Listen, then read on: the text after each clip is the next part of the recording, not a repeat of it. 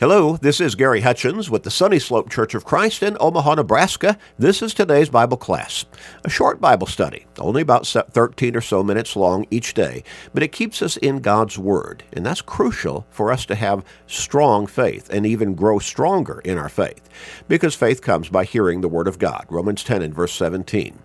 We encourage you to share these studies with everybody you can. Help people you know and others you may not know who are struggling in their faith or struggling in their dedication to God. Help them to focus on their soul's salvation by sharing these studies through Facebook, friends, text messages, other technological means, with your family members, friends, work associates, neighbors, with literally everybody you can. You may help somebody turn their life around and come to God in greater dedication and faithfulness and obedience. You may help somebody get to heaven. What a great blessing for them. But it will also be a great blessing for you. So make that commitment and start sharing today and every day with everybody you can, each one of these lessons. We're going to get back into our study and our line of thinking, talking about the way to heaven and asking specifically, do all roads lead to heaven? Well, we talked about how there are a whole lot of people who they think that, well, just pretty much any way you want to go, you're going to get to heaven. Whether you believe in Jesus as God's Son, His Lord and our Lord and Savior or not, it's okay. You're still going to get to heaven if you believe in God. Whether you are worshiping according to what the Scriptures teach, whether you're teaching a plan of salvation that is laid out for us in the Scriptures or not, you're still going to be okay. There are a whole lot of folks out there who do not believe in Jesus at all as God's Son and our Lord and Savior, but they believe in God in some form, some shape or fashion, but not necessarily the God that is revealed to us in the Scriptures. But there are people who say, well, all religions are essentially alike. Different roads to the same heaven. Really? We've talked about the fallacy of that particular line of reasoning in that we understand in our physical lives direction matters as to where we want to get to. If we're looking at a destination, we know we have to take a road or a route that will get us directly to that destination. And if we go in a different direction, we ain't going to get there. I hope you understand the purposeful use of bad grammar there, but it's for the sake of emphasis. We know that if we're going to travel to some place north of us, we've got to take a route that goes north to that particular place. We've got to take the right direction. And when it comes to our lives, and particularly our spiritual lives, we've got to take the right direction that will lead us to heaven.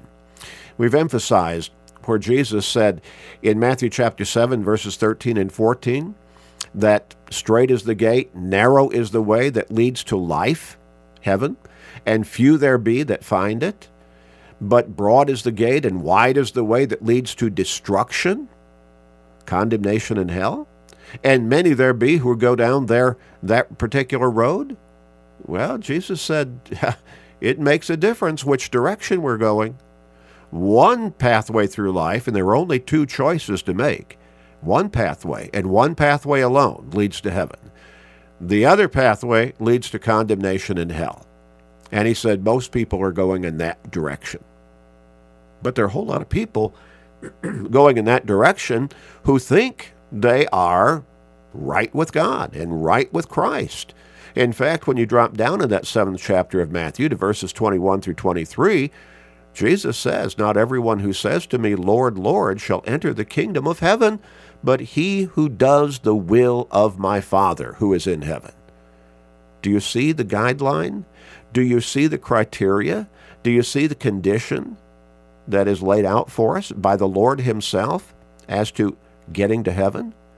There are going to be people who call Jesus Lord. They believe in him.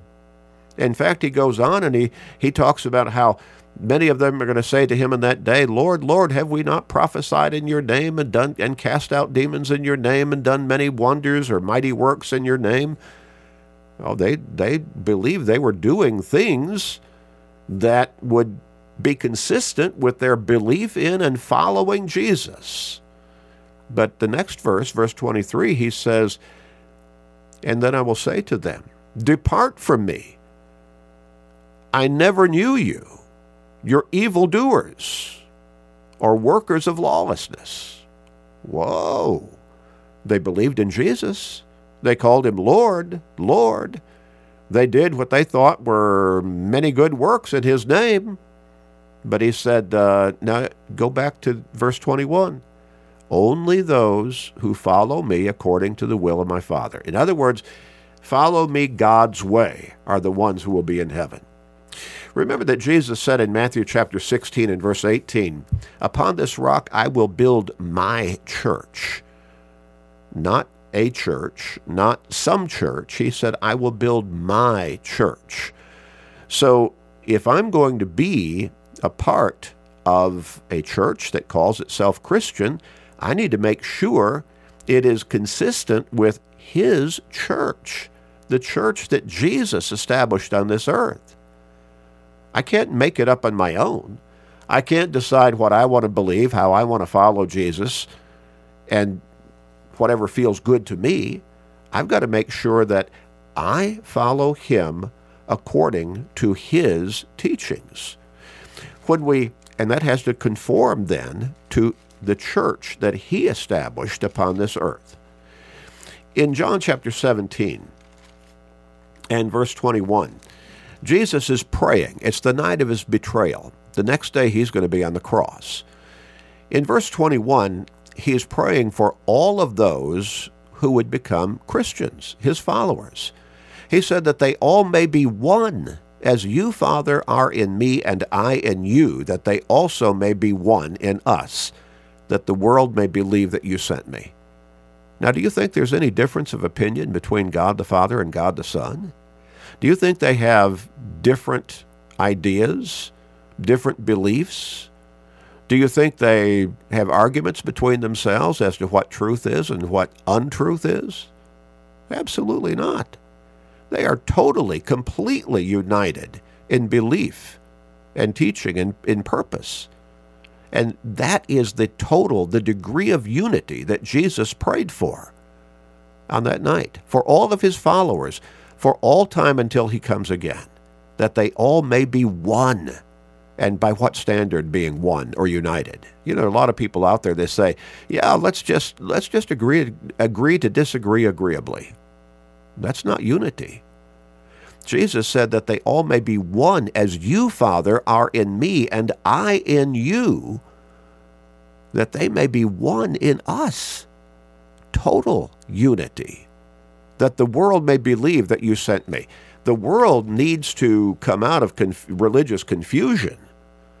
They need to see that degree of unity among us who are true followers of Christ, true Christians, according to the book.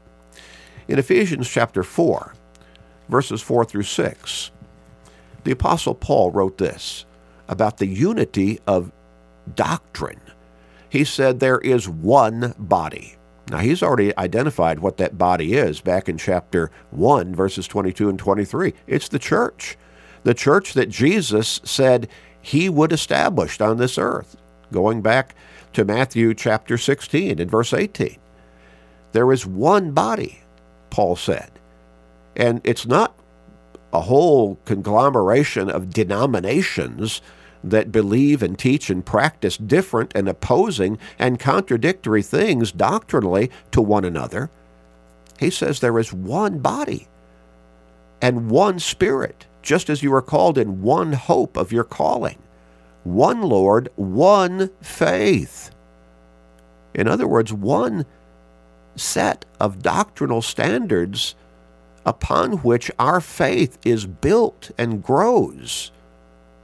Faith in Jesus and in everything that he taught. One faith.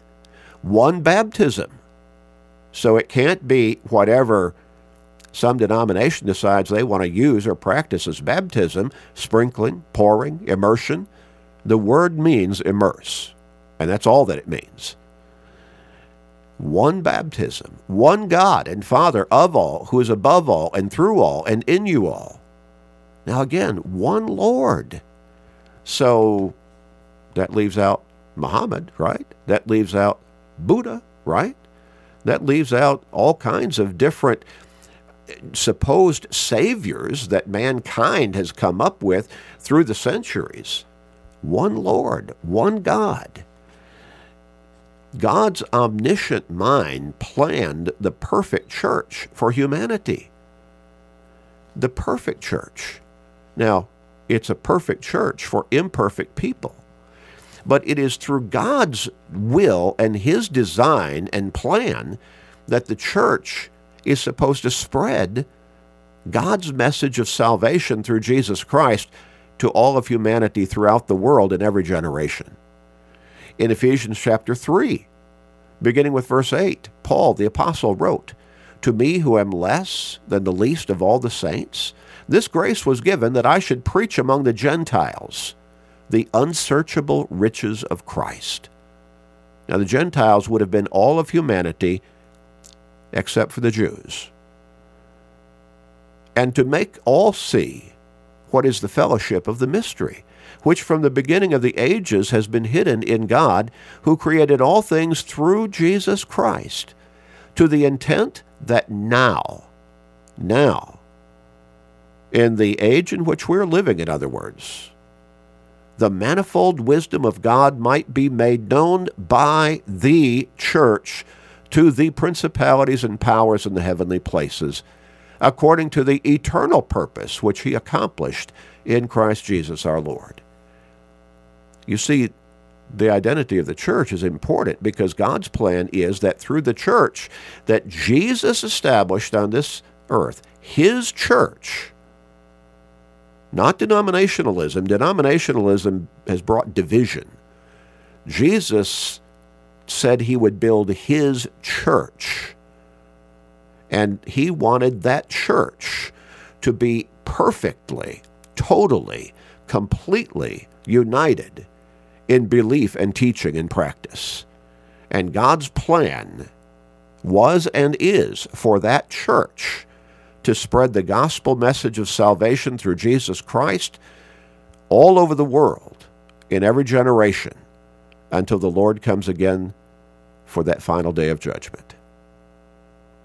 All roads lead to heaven? No. Doesn't make any sense whatsoever, and it is also contrary to the clear teachings of God's Word. Let's pray. Father in heaven, we thank You for loving us. We thank You for making it the way for us to be able to have eternal life with You in heaven. Help us to see the clarity of that way to be there with You, and help us to submit our will to Your will and take that way, the only way to heaven, through Your Word, through Your teachings, through the gospel of Christ, through Christianity. Help the world see this truth, Father, we pray, and help us to be shining examples of this truth. Please forgive us, gracious Father. We thank You for all Your blessings, food, clothing, shelter, and all. We pray in Jesus' name. Amen.